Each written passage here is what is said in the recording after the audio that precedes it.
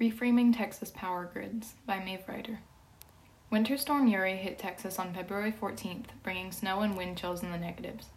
It also brought significant power outages that spread across the entire state and persisted for days, leaving millions of people without electricity or heat. The power outages were mainly caused by entire power grid failures. An article from the New York Times says cold weather forced Texas citizens to use too much power with heaters and lights, and the grids became overloaded. Ice and snow knocked down power lines and affected power plants, which pushed the grids over the edge.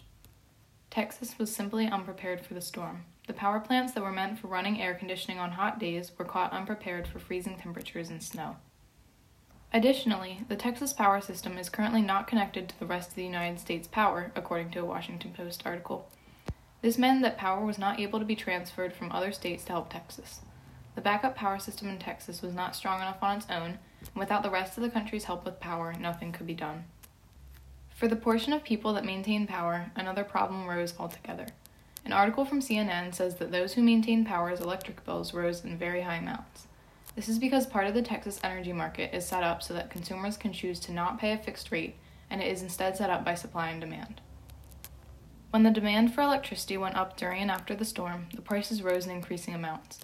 Normally at a few cents per kilowatt hour, the price went to $9 per kilowatt hour, which is the legal maximum for electricity.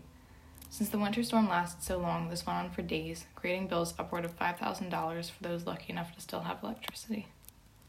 While some Texans pay a provider for a cheaper price, the provider is still paying the maximum market price, and those who use the service will eventually have to pay increased rates to aid the company as well. The failure of the Texas power grid is now leading to many discussions about how to solve failing power grids, especially with growing climate change problems, according to the New York Times.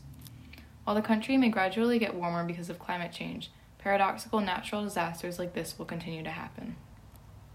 An NPR article says that bills are in the works to make Texas take climate change into account while planning for different operations across the state.